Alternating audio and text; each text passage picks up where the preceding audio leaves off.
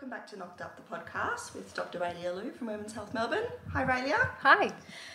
We've talked about endometriosis, we have a whole episode on it, but this episode isn't what is it. This episode is I have it, what do I do?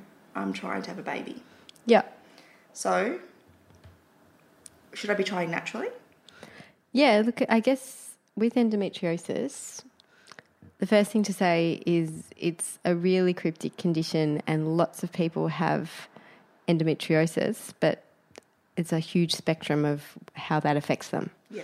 So in terms of endometriosis, often what happens is that patients are diagnosed when they're not trying to get pregnant because they present with pain. Now, not everybody does present with pain and get diagnosed. So some people find out they have endometriosis when they're trying to get pregnant, and having trouble with fertility is the first sign.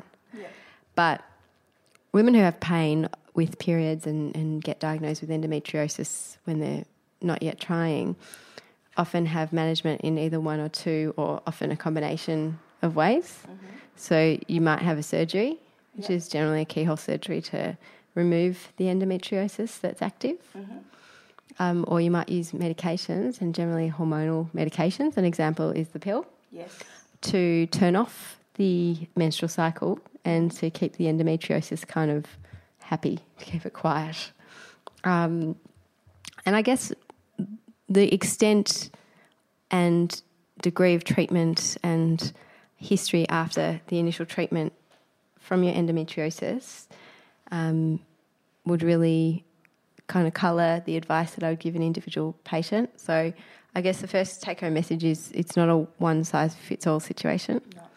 And what I would do is, if a patient came to me for fertility advice, and this is quite common actually, I see this kind of patient all the time, who has had endometriosis, she knows she has endometriosis, it's been treated, it's been controlled, often with something that's contraceptive, and now she's decided she wants to have a baby and wants to know what to do. So the first thing I do is I would have a look at the previous surgical notes and pictures and answer a couple of questions. So the first question is, how extensive was it?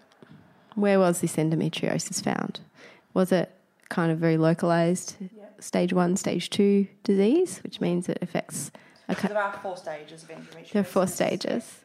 And basically stage 3 and stage 4 is the kind you can see on ultrasound, and it's really endometriosis that distorts the anatomy of the pelvis. Yeah, and 1 and 2, you've got to go in there to see it. Yeah. So even women with stage 3 and stage 4 endometriosis can sometimes get pregnant naturally if the endometriosis is really well treated surgically, and then it doesn't come back because the cycles have been turned off since the surgery. Right.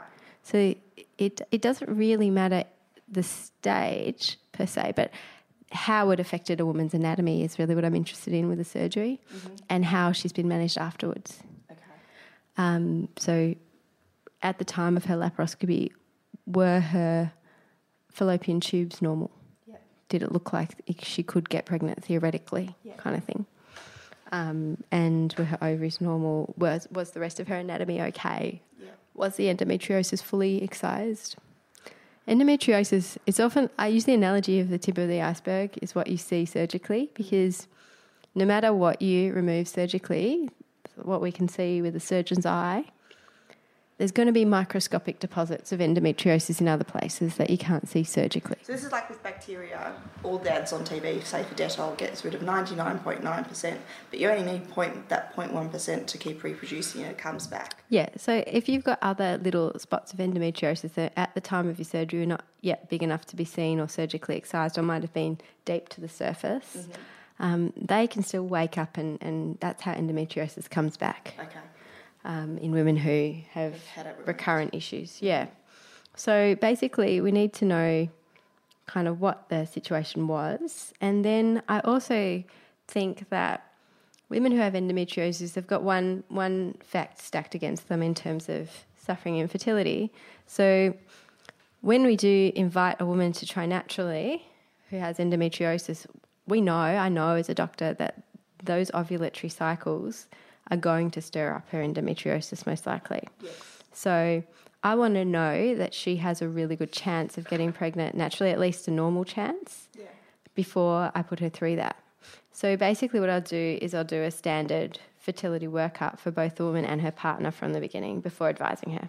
So I want to know, is the sperm okay? I want to know, are the fallopian tubes okay? So I'll probably send her for a really high quality ultrasound and fallopian tube test as a minimum. And also just making sure everything else is okay. So making sure that just all the routine stuff as well, antenatal screening stuff, but also just making sure that her thyroid's okay, that there's nothing out of left field that's going to reduce her chance of getting pregnant.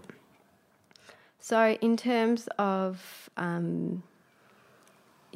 before sending a couple off to try naturally for 6 months, which is, what we would say normally to most people, I think it is important to have a bit of a workup. Yeah. Yeah. In terms of having another laparoscopy, that's another question. So sometimes patients say, well, should I have a laparoscopy before I start trying? Look, I think that's pretty personal, and I think it depends on what was found at the previous surgery and what's happened since, what the management strategy was.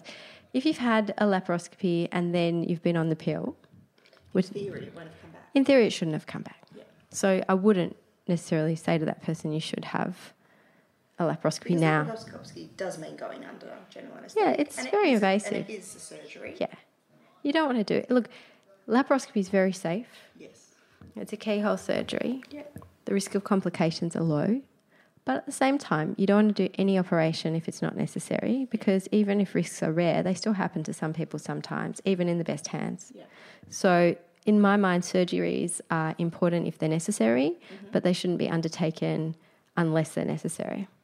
So, and sometimes, even if you're suspicious that endometriosis might be coming back and a patient has had a surgery before, there might be reasons that they prefer not to have a laparoscopy. They might have found the recovery difficult. Yeah. Different people have different opinions about IVF, and IVF is a very effective way of treating low-grade endometriosis. Most patients with low-grade endometriosis, if that's the main concern, will get pregnant through IVF. Because what we do with IVF is we take the eggs out of that toxic environment into the sterile environment of the lab and put the sperm together there, grow the embryos, and then kind of do, if you like, an endometriosis bypass, because endometriosis affects the pelvic kind of cavity, but the endometrial cavity, which is the inside of the uterus, is often fine. Yes. So because you're going straight to the... Yeah, just putting the embryo straight back, you're kind of bypassing the inflammation a little bit. Yeah. So in terms of using IVF, it may be that that's a better option for some patients. There might be advantages to using IVF. So, for example, a woman might be a little bit older starting her family, and she might find it advantageous to have some embryos in the freezer for a future baby. So there might be that advantage of IVF.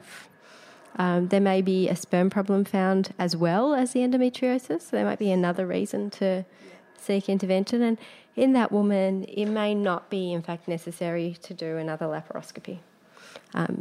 For some women with endometriosis who are very likely to need IVF because their anatomy is really distorted and it's unlikely they're going to conceive naturally and things are flaring up, sometimes a surgery before IVF is a right thing to do, because sometimes the ovaries may not be safely accessed for IVF unless you do a surgery to correct the anatomy.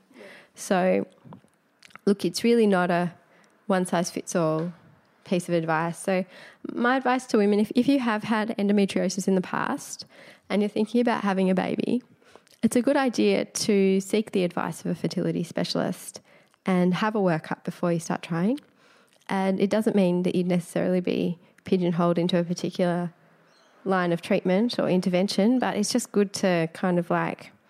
know that it could be yeah, fertility. Know the lie of the land.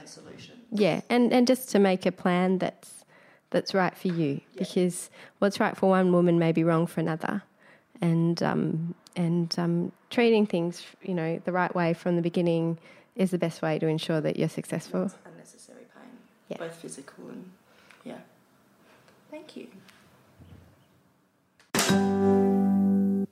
Thank you for joining us for this week's episode of Knocked Up, the podcast about getting pregnant. For more information about Raelia, Women's Health Melbourne, and how to get pregnant, please visit womenshealthmelbourne.com.au or find us on the socials under Women's Health Melbourne, or you can send an email with any future episode requests to podcasts@womenshealthmelbourne.com.au. See you next week.